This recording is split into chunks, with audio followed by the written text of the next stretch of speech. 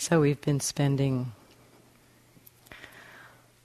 much of our time here exploring being aware of our experience. And tonight I'd like to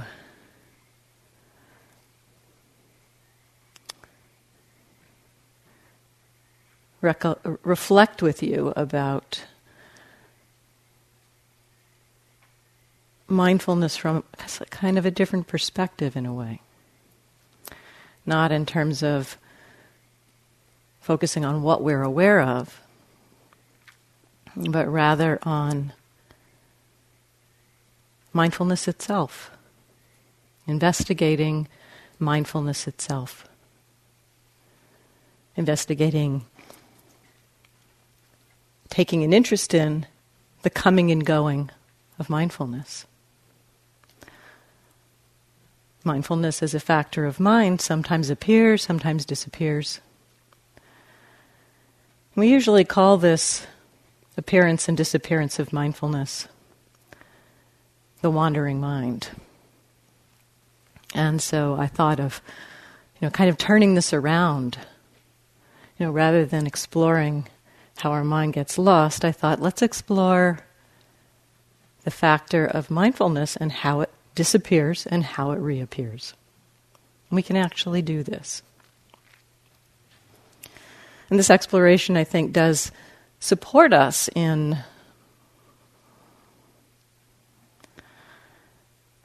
a kind of a disidentification with the act of mindfulness itself. And we often identify with being the one who does mindfulness. And so exploring how mindfulness comes and goes can help to begin to kind of unhook us from the identification with the doing of mindfulness.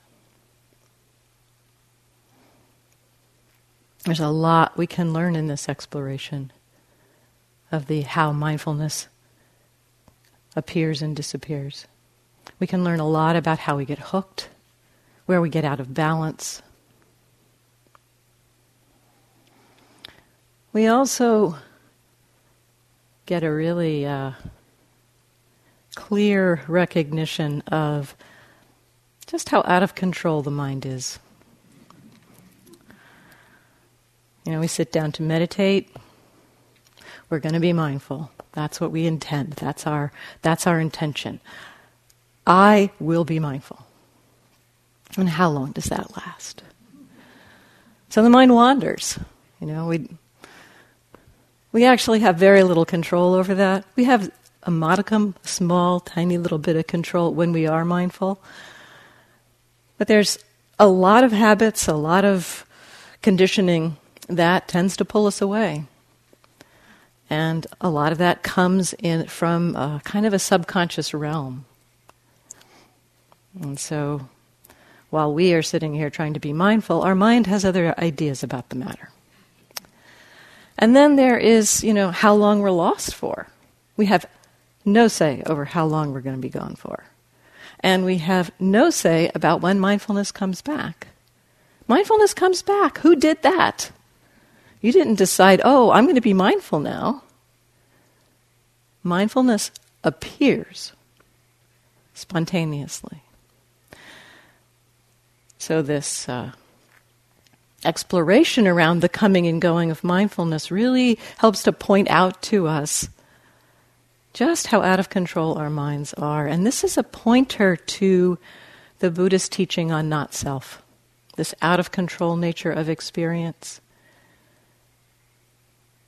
The Buddha, in one of his key teachings on not self, pointed to this aspect of our experience being out of our control as being evidence for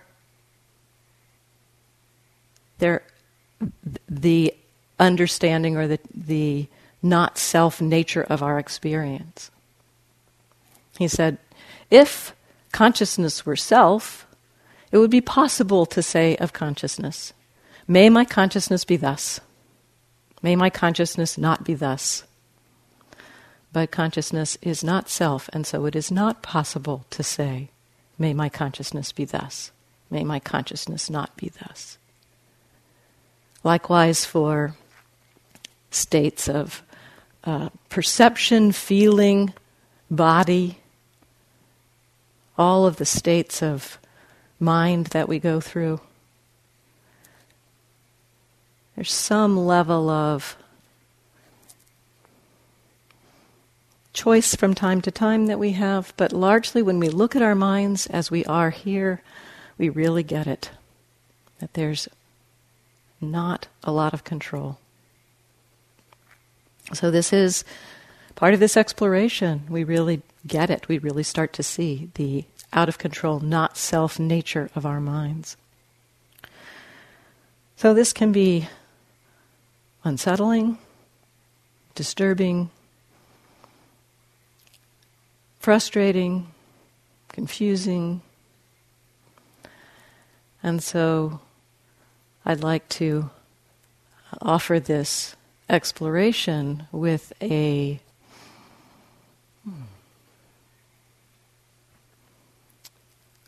attitude of compassion, of friendliness, of curiosity, rather than of judgment. What can we learn about our minds?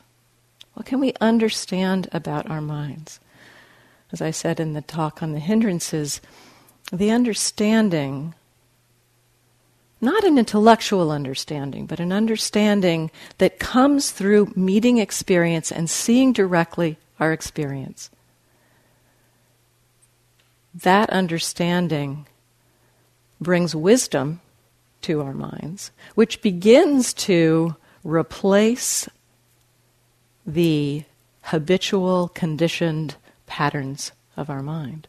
And so rather than habitually acting out of our conditioned patterns from childhood or the pattern, the conditionings of greed, aversion, and delusion, our actions begin to be motivated from wisdom.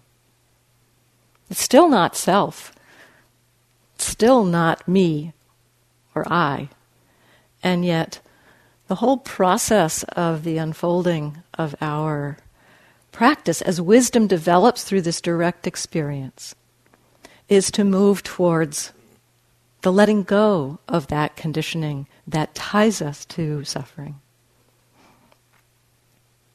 So another aspect of this exploration of exploring mindfulness is also to learn about awareness itself. We learn as we explore the comings and goings of mindfulness and get interested in how the mind pays attention, get interested in the mindfulness itself. We start to learn about not only awareness, but the functioning of the mind, how the mind works. And all of this exploration brings wisdom, brings understanding to the mind, which helps to free us from those conditioned tendencies. So the first place this exploration, for me at least in my own experience, the first place this exploration began to unfold, this exploration of looking at mindfulness itself, was at looking at essentially the comings of mindfulness, the times it rearises. This happens countless times in the day. We're sitting here, our minds wander, and at some point, nothing that we choose to do, but at some point, mindfulness returns. And that moment of mindfulness returning is a really great moment. Not just because we're no longer lost, but because there's a possibility there of beginning to get familiar with what it feels like to be mindful. So this kind of mindfulness, this re-arising of mindfulness, is one form of mindfulness that happens to us, this kind of spontaneous re-arising of mindfulness. We can call this, the Abhidhamma calls this unprompted mindfulness. It arises without conscious choice, conscious prompting. It arises without our consciously doing it. It happens spontaneously. The other form of mindfulness is what we typically practice and typically think of as our practice is prompted mindfulness. And this is where we're already mindful, and we kind of remind ourselves to be mindful. So that kind of mindfulness is what we're, I think, most familiar with in terms of the feeling of what it means to be mindful. And often that includes a kind of a choice of what we're paying attention to. And I hope to talk about that a little bit more later. The unprompted mindfulness is arising spontaneously, and we're not choosing what the mind is paying attention to there. The mindfulness is just re-arising, and it's already paying attention to something. Mindfulness always arises with some experience happening along with it. And in that moment, what we tend to do in that moment is kind of get involved with the thing that we are mindful of. So, we may be walking down the hill to the dining hall, and maybe a little spaced out, maybe kind of in that more or less mindful place that Joseph describes. And, there's a kind of a rustle on the side of the road. And, our attention's drawn to it. And there's a kind of a brief, there's a brief kind of coming out of whatever lostness that we've been in. And we turn our attention. And we maybe get involved with what we've turned our attention to. It's a bullfrog by the side of the road. We get interested in looking at the bullfrog and thinking about bullfrogs. There's been just a little moment of kind of coming back or recognizing or knowing experience for a split second, but then we tend to get involved again. And so beginning to cultivate this recognition of that moment of waking up, because actually that kind of moment that I just described, where we're kind of lost, and then something happens and we are aroused a little bit out of our lostness, but then kind of get sucked back into whatever we've become aware of. That happens a lot in our day. And as if we get interested in this experience of mindfulness coming back, get interested in the quality of mindfulness, what is it for mindfulness to return? It's kind of amazing. In that moment when we go from being lost to being aware, that moment, what I discovered in my own exploration of this was, in that moment, there can be a kind of a clearer recognition of what it means to be mindful, what the experience of mindfulness itself is. Because there's a kind of a contrast in that moment between what it was like a few moments ago to be lost in thought and what it's like now to be aware. So the experience of mindfulness itself, the feeling of mindfulness, the quality of mindfulness is highlighted in that moment if we are interested in exploring it, if we're interested in being aware of it. There's a couple of great things about this kind of exploration. The first one is that it begins to create a sense of familiarity for us about the feeling of mindfulness, of what it is to be aware.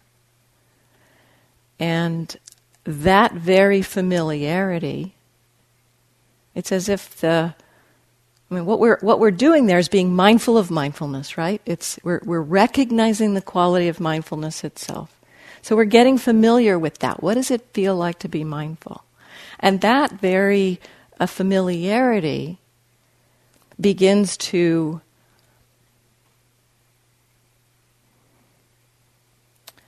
help us to see it happening more often.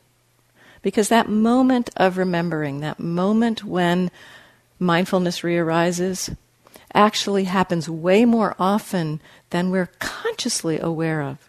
As I said, it happens and then we're lost again. It happens for a split second and we're lost again. The more familiar we get with that feeling of mindfulness, the more those moments when mindfulness rearises spontaneously begin to kind of point themselves out to us because we're familiar with it. And so this practice begins to kind of pull a thread of mindfulness through the non-formal times of practice. There's so many moments of mindfulness coming back like that. Another great part about this exploration is that moment of mindfulness returning is completely effortless. It doesn't take any work on your part for that moment to happen. And if we can kind of connect to that quality of the effortless awareness that's present in that moment, it gives us a pointer to the possibility. It kind of shows us a little bit about what it might be like to be mindful without trying so hard. Just in that split second of mindfulness coming back, it's a light, completely effortless moment.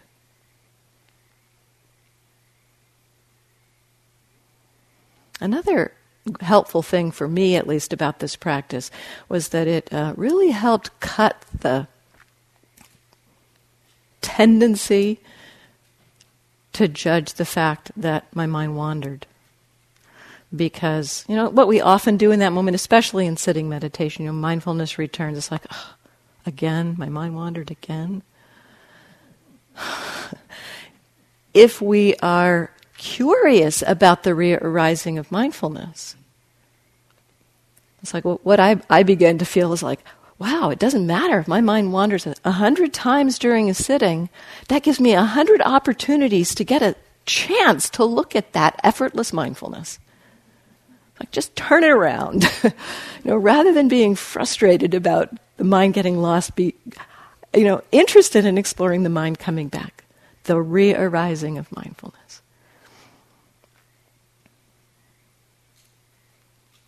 In that moment, just the simple it's very simple in that moment.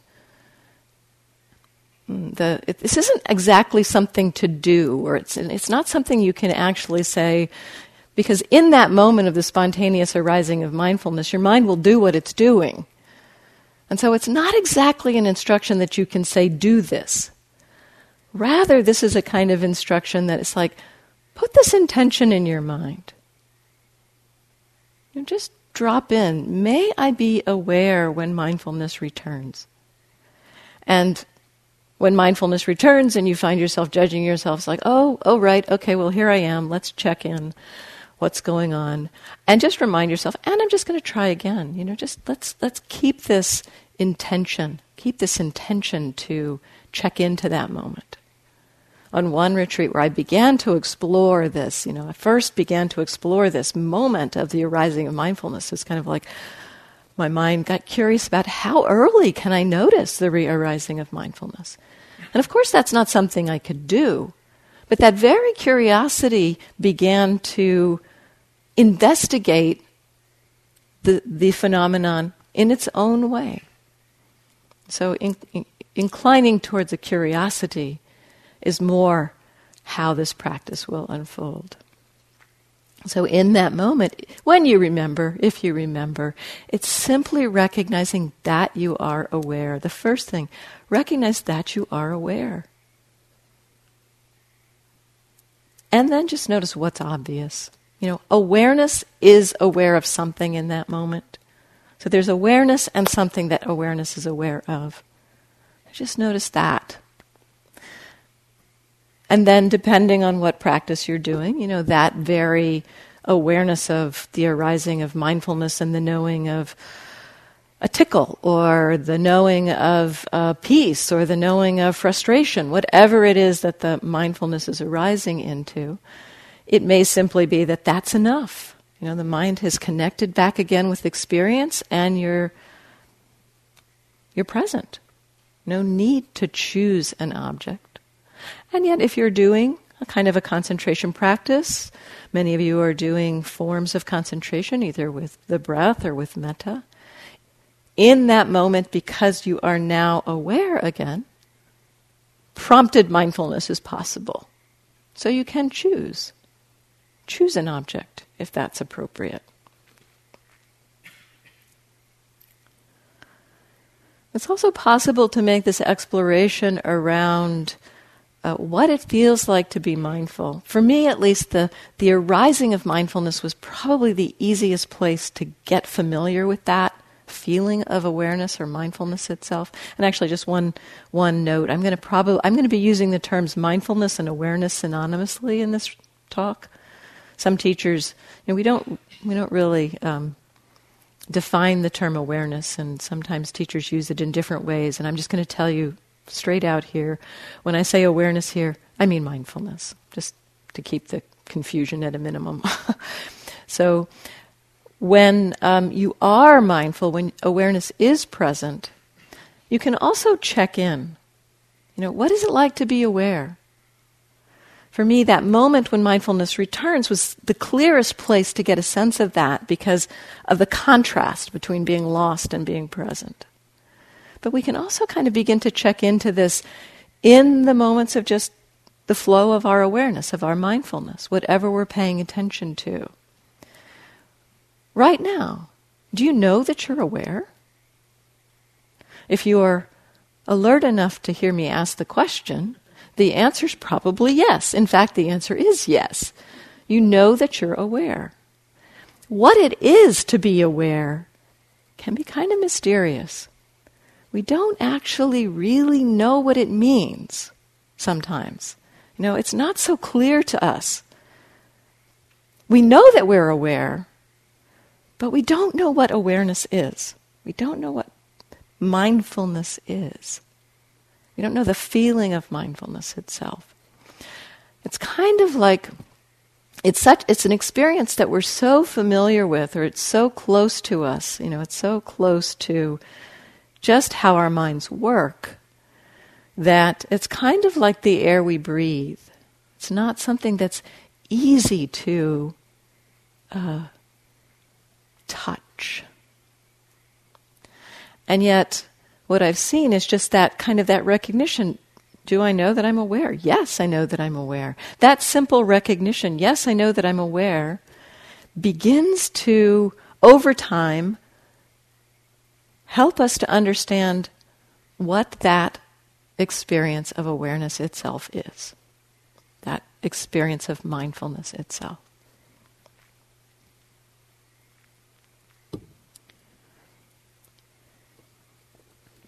So another part of this exploration, mostly talking here so far about the waking up side of the equation. It's also possible to get curious about where mindfulness gets lost. At one point I was in a sitting group and somebody said something like, well, I don't see how it's possible to see when mindfulness goes away. It's either there or it's not. And in my own exploration of this, I began to see that actually it is possible to recognize where awareness gets lost. So a curiosity about what situations, what mind states, how and when awareness gets lost. I'm going to go through some of them now. Just an exploration of some of the ways in my own practice I've seen awareness get lost. This isn't intended as a judgment. No, the exploration here isn't to, notice where your mind gets lost and beat yourself up about that. It's notice where your mind gets lost and get interested in it. Get curious about that. So we might lose awareness or tend to, find ourselves losing awareness in particular activities. Our yogi job, or washing dishes, or eating, or using the toilet, or going to our rooms, or walking the in the hills as opposed to doing formal walking. So just recognize, just begin to see where, we can have a sense of it. Where does mindfulness tend to get lost for longer periods of time? And you go into your room and close the door and, the mind kind of goes, phew, okay, don't need to be mindful here. So notice that. Notice that tendency. On one retreat, I found that, well, actually what often tends to happen with this exploration of noticing where awareness gets lost, we're not actually seeing the mind going out, right? We're not seeing the mind leaving the present moment, but what we notice is the mind's come back after a while, and we know, oh yeah, I've been in my room now for 10 minutes and haven't been very mindful. So we recognize kind of late in the game. We begin to recognize that kind of late in the game. So on one retreat, I began to recognize that I would come back into awareness in the bathroom, staring at myself in the mirror. And it's like, wow, how did that happen? And this happened repeatedly enough that the awareness would return while I was staring at myself in the mirror. It's like, I didn't even notice that I was, standing at the sink, much less, looking at myself in the mirror.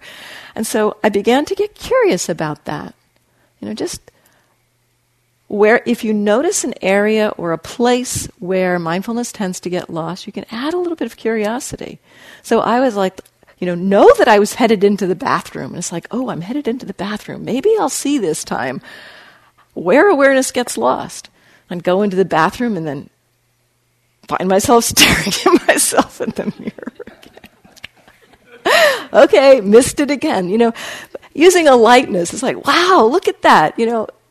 Amazing. Emaho is the word the word the Tibetans use. Emaho, amazing. Amazing what the mind does. So, just the curiosity about it. And it took a while for me to, just every time I'd go into the bathroom, it's like, yeah, I see it. Maybe I'll see it this time. And at one point, I was pretty present through being in the bathroom, and I was standing at the sink, and it's like, oh, I'm standing at the sink. I know I'm standing at the sink. And then I saw the intention to look up at my face. It wasn't like some deep, childhood, pattern of needing to be seen, or, it was just a habit of looking at myself in the mirror that wasn't seen. It's just...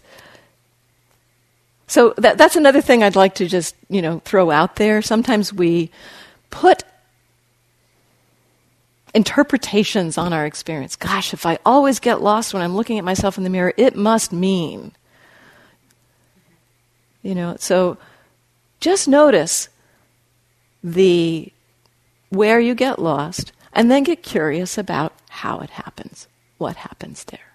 Add a little interest to the exploration. So, not to stop the activity. I mean, certainly I couldn't stop going into the bathroom, Sometimes you might think, oh, if I find myself getting lost taking a walk or, a walk in the hills, maybe I shouldn't do the walk in the hills. That's not what I'm suggesting here. I'm suggesting you're getting ready to take a walk in the hills. Get curious about how that getting lost happens. How does it happen? Joseph Goldstein talks about a story for himself when he would go into the dining hall. He found himself just getting lost. Every time he went into the dining hall, he got lost. And his exploration of that was as soon as he walked into the dining hall, he began recognizing seeing is happening. Seeing is happening because he recognized that what was happening was that his awareness was going out the eye door. That it was the seeing that was pulling him out. And so beginning to just recognize, seeing is happening in this situation. So we can begin to expand the terrain, the field, the places where we are aware by noticing where we lose awareness. We also might lose awareness in states of body, either pleasant states of body or unpleasant states of body. Those would probably be the two main places we'd lose our awareness. If the body starts feeling really comfortable, and the sensations of sleep in the body, the pleasant experience that happens as the mind goes to sleep, the mind can get lost in that. So there's the mind can kind of just hook into the pleasantness and lose touch with the awareness of the pleasantness. And so exploring the feeling tone here that Greg was talking about this morning, consciously aware of the pleasant quality or the unpleasant. If you are recognizing pain is another place where we tend to get lost. The mind tends to kind of go out. And again, the point here isn't to force yourself to stay with an experience, like a pain in the knee or a pain in the back, but rather to be curious about what does the mind do when pain is happening? I mean, there's the pain, there's the aversion, and then, the mind is gone. One thing I noticed is that a lot of times with pain, my mind had various strategies. I would wake up, for instance, in some kind of fantasy or singing a song in my mind. And in that, waking up into that, recognized, wow, in this moment, the mind is not really bothered by the pain. And so I got curious about that. Again, so this is, seeing that the mind had a strategy. Sometimes our minds have strategies for how to deal with pain. And rather than trying to force ourselves to just hold in and just grip and stay with the pain, get curious about those strategies. When I began exploring the singing strategy, what I noticed was that, what I began to see was that in the singing strategy, the mind had kind of let go of its grip on the pain. It had let go of its, like, this is a problem, this is something that needs to be fixed or controlled or changed. And the mind was just, happily off singing its song. When the mind woke up into that and noticed that the singing, and also noticed that it wasn't stuck, like fastened to the pain, it began to understand a little bit about how that unpleasant experience could be there without aversion. This is one of the questions from this morning. How can that unpleasant experience be there without aversion? That strategy of singing was one way to get there.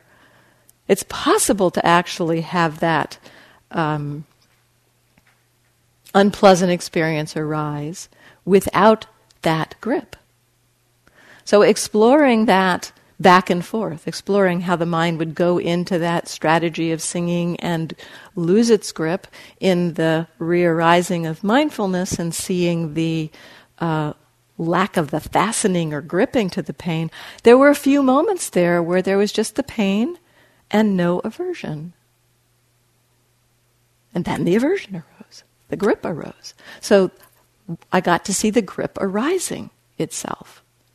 And noticing just the exploration of that began to lessen the need for the strategy of singing, because the mind could see that the grip would kind of come and go. The mind could just be present for that. We also might lose awareness in states of mind, particular familiar states of mind. Perhaps boredom, frustration, depression, planning.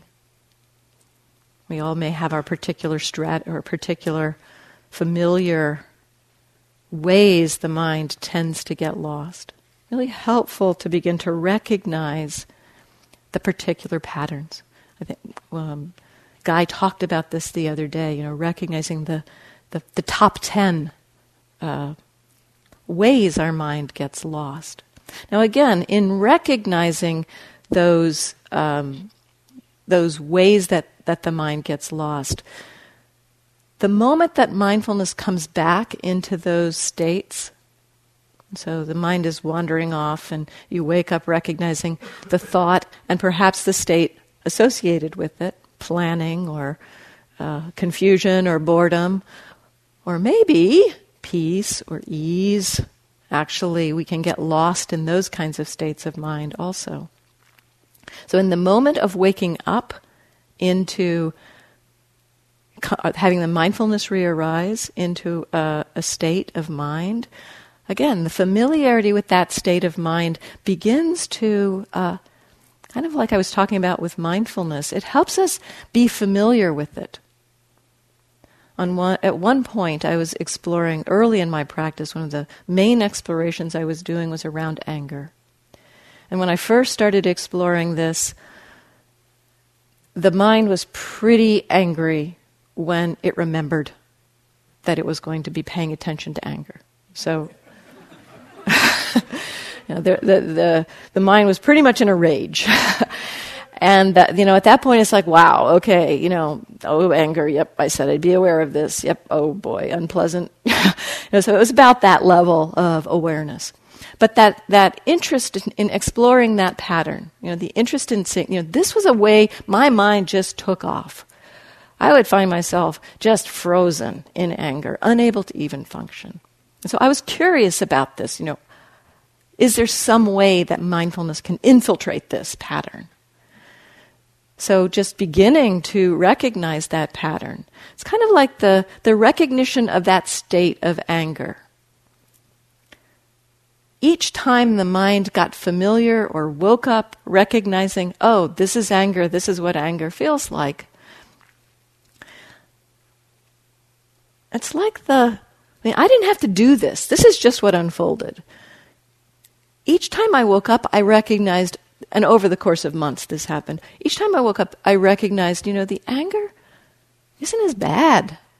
It hadn't spun into rage by now. It's like the mindfulness was picking up on the anger sooner. And I think this is because of the familiarity that the mind gained with that. And also the familiarity that the mind gained of the suffering of that anger. Because the mind really got it. Yep, anger doesn't feel good. So the arising of awareness into the state of anger, it backed up. So that I began to see, it's just more like normal anger. And then waking up into, just the beginnings of anger. And one time actually seeing the inclination towards anger. Seeing the mind want to get angry. That one kind of blew my mind. Why would the mind want to get angry? But seeing the mind want to get angry, the mind saw it wanted to get angry. It and also recognized from the months of having paid attention to anger, that way lies suffering. And again, I did not have to do this. The mind just let go of that intention towards anger. So, this exploration of getting familiar with states of mind we get lost in. Just a simple familiarity in a moment. Yep, there it is. There's depression. There's boredom. There's frustration. That simple recognition begins to help the mind see it more quickly, even to the point where it may start to see it arise. And then we may not get lost in the state.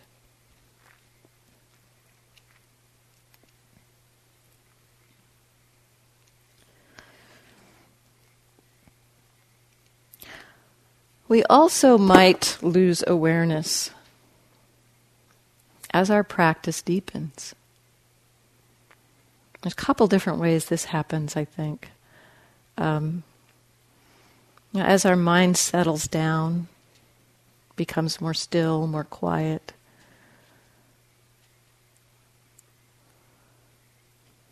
sometimes things that we have held at bay through kind of conscious repression or even subconscious repression.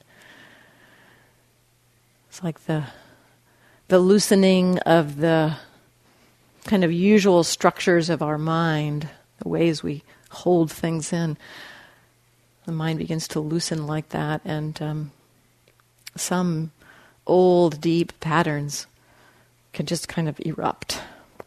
It's kind of like they're saying, "Oh, finally, there's some space for me to be seen. Thank you."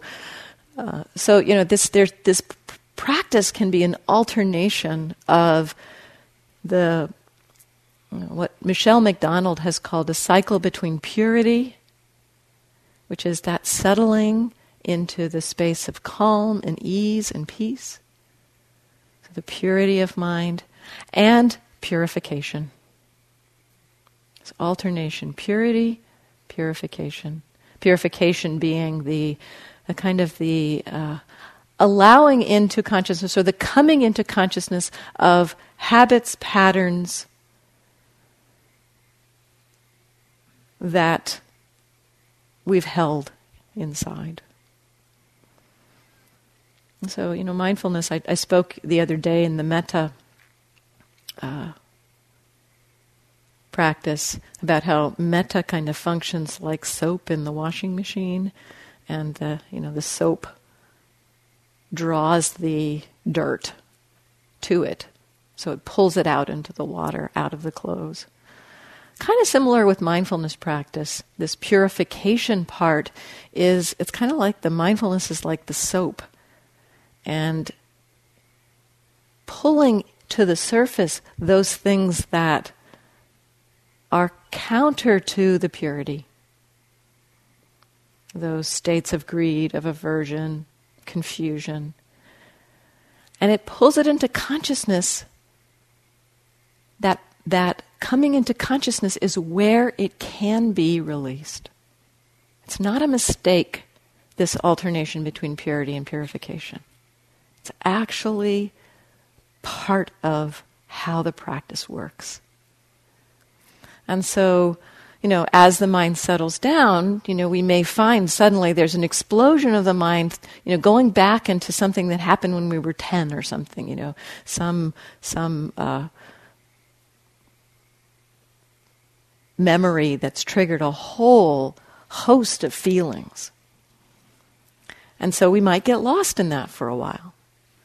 And we feel like, when that kind of thing happens, the purification starts to happen, we sometimes feel like, what did I do wrong? What happened to my beautiful, calm, settled mindfulness? It's just this purity, purification cycle. It's just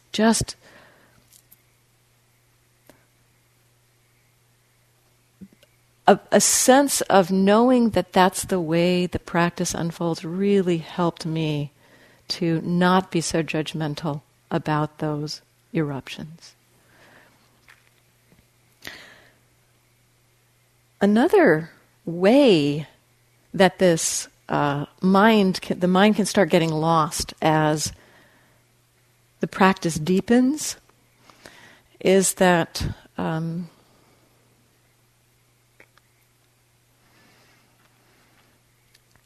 as the mind settles down into more states of calm, of clarity, sometimes, and at some point, states arise or experiences arise that are not very familiar, or experience gets more subtle. And it happens. I've seen this pattern quite a bit, to the point now where if after a period of the mind being settled, the mind starts to wander, I get curious about it. It's like, wow, it often, especially if there's not some emotional stuff going on, that purity purification cycle is pretty easy to recognize because we tend to be in story, in strong emotion. This kind of the mind wandering as the mind gets more settled, when there's something new happening, something unfamiliar happening, the mind touching into more subtlety, it tends to be that you're just like really present, things are going quite well, and suddenly you wake up 10 minutes later and it's like, wow, Where did the mindfulness go? When this first started to happen to me, I thought I was doing something wrong, And then I began to get interested in, where is the mindfulness going? So one of the first times this happened to me, I was paying attention to the breath. For a couple days, this was on a 3-month course at IMS, for a couple days, the mind had been pretty settled with the breath. I'd sit down and the mind would be right with the breath. Just right there. And one morning I sat down, and within like a second, the mind is wandering. It's like, wow, what happened to my mindfulness? And at that point, that was a point where I was kind of more curious about it rather than judging myself about it. And so what I explored was, okay, here I am, I'm mindful. Let's see if I can see where mindfulness gets lost. So the mind was attending to the breath. And as I was being with the breath, I noticed that the sensations of the breath got very, very quiet. Within the space of like a breath, one in-breath and an out-breath, the breath almost disappeared. So there wasn't much to pay attention to. And the mind got lost. When I noticed that, when it's like, oh, it's the breath is disappearing. The breath it's like there's no sensations. It's like the mind was used to paying attention to the sensations. If this is the mind and this is the sensations, the mind was used to paying attention to a particular level of sensation. And then the level of sensation got more subtle. And the mind was still looking up here, It's like not finding it, wanders out. So, just often that kind of settling, as the mind settles, sensations get quieter. There are also sometimes states of mind that begin to happen, different states of mind, unfamiliar states of mind. And likewise, as unfamiliar states of mind happen, the mind can get lost. So what I'd like to encourage here is a curiosity. If you have been settled, if your mind has been settled, and it suddenly starts to wander, rather than judging it as being something's wrong, I need to try harder. Actually, sometimes I've seen in that case with the breath, that paying attention to the subtlety of the breath. What I saw was I actually had to not try so hard. It's like the effort to be mindful was in the way of seeing the sensations. So, the mindfulness, just back off of that intensity of effort. Oh, and there's the breath again. So the meditation sometimes helps us to see how to deepen. And sometimes that doorway is shown to us through the wandering mind. It's paradoxical, but I've seen that happen so many times now that I want to let you know about it.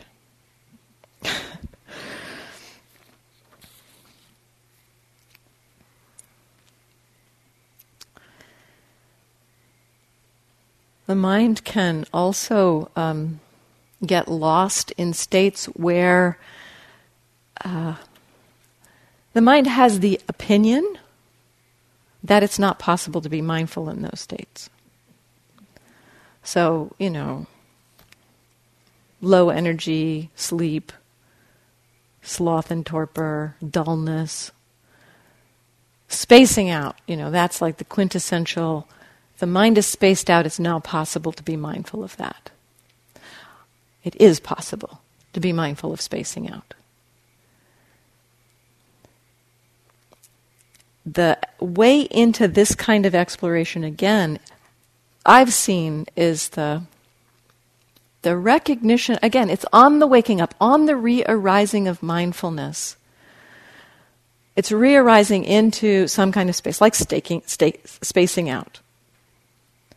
And in that moment you kind of recognize, oh yeah, I'm spaced out. And what we typically do there is say, come back, right? Come back. Again, the arising of mindfulness, the spaced out state. Mindfulness has already arisen connected with that spaced out state.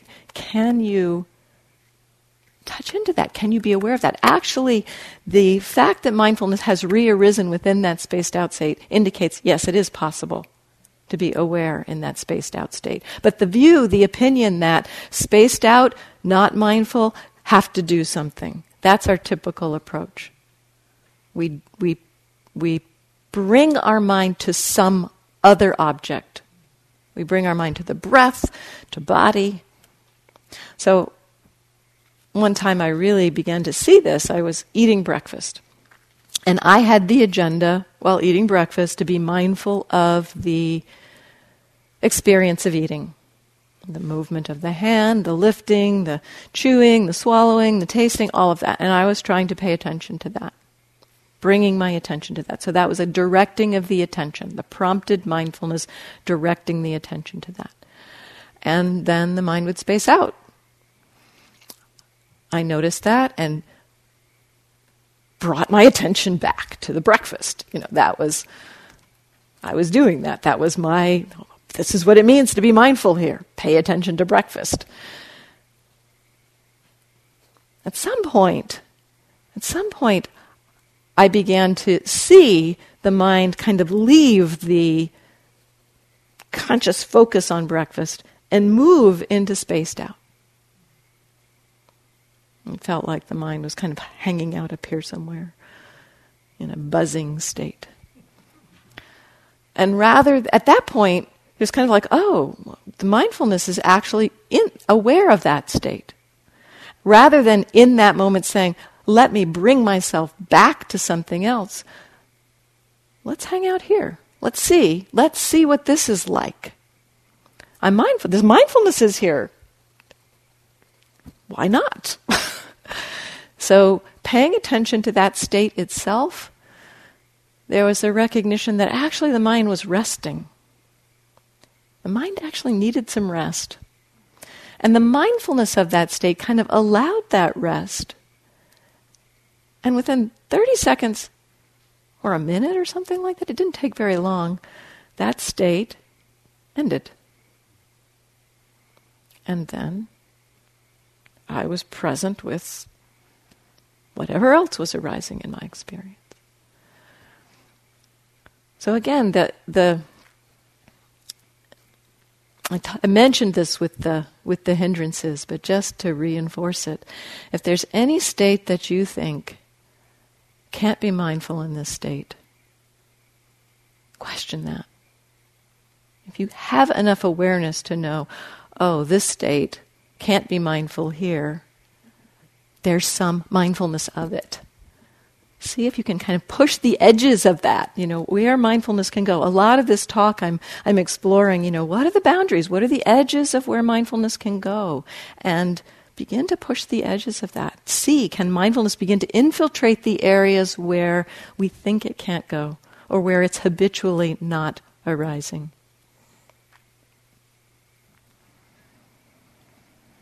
We also often seem to think we have to be in a certain state to meditate.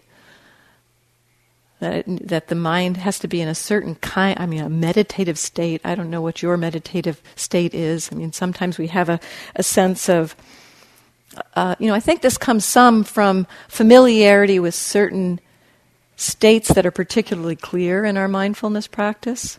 We get a sense of, wow, just seeing the arising of experience so clearly, a really clear sense of presence in a particular way.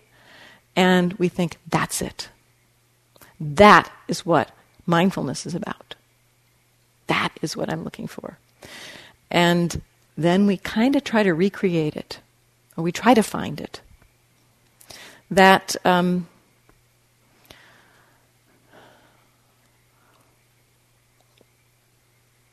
what we can begin to see, what we can begin to recognize is that there's a lot of different ways it can feel when mindfulness is continuous or mindfulness is present.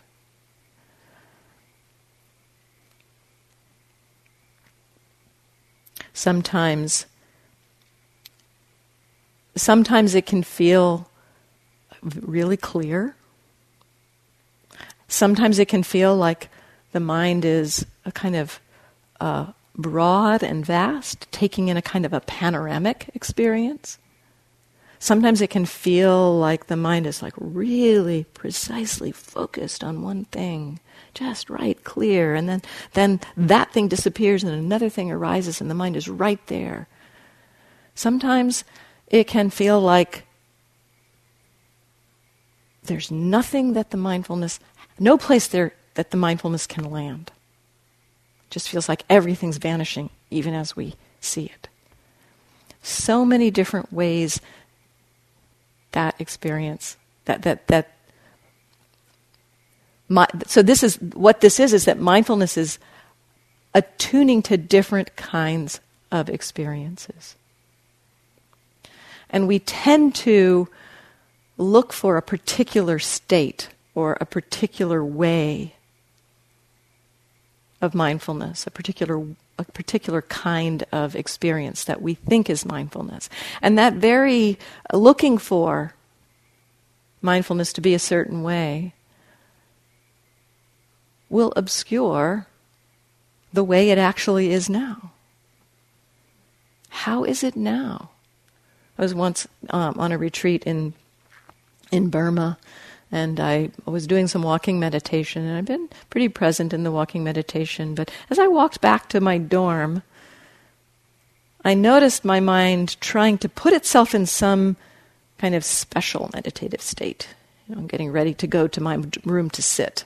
And I saw my mind kind of like try to put itself into a state in order to meditate in a specific way. And seeing that, it's like, it was almost amusing. It's like, why are you doing that? What's wrong with this state? Awareness is here. Let's be with this. So I saw that happen several times, that kind of the mind trying to put itself into a state in order to meditate. And what I saw was that it was a subtle repression of thought. That the mind attributed or had decided somehow that space where there wasn't so much thought was a better place to meditate from.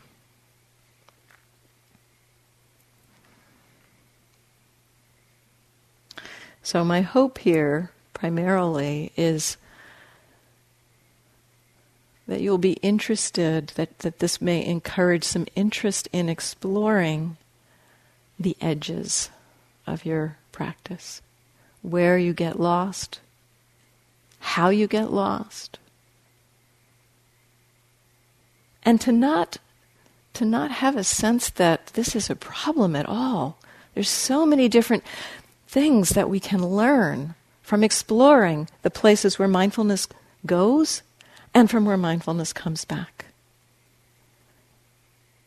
It's a huge place of learning for us. And not only do we learn about our habits of mind, sometimes I call this kind of practice Your Mind 101. Get familiar with your patterns of mind. So not only do we learn about Your Mind 101, we also begin to get familiar with what maybe we could call the Mind 101. The kind of patterns or ways that our minds work. The ways our minds feel things, the conditioned nature of experience, the way it responds to pleasant and unpleasant. Things that we share as human beings. We also begin to see these insights into impermanence, unreliability, and not self. This exploration takes us into that terrain as well. And the understanding the wisdom that grows from that is what frees us. We can't free our own minds. It's not a doing that our minds, it's not that we do it. We cultivate the conditions, the learning, the wisdom grows, and the wisdom allows the letting go. So let's sit together for a moment.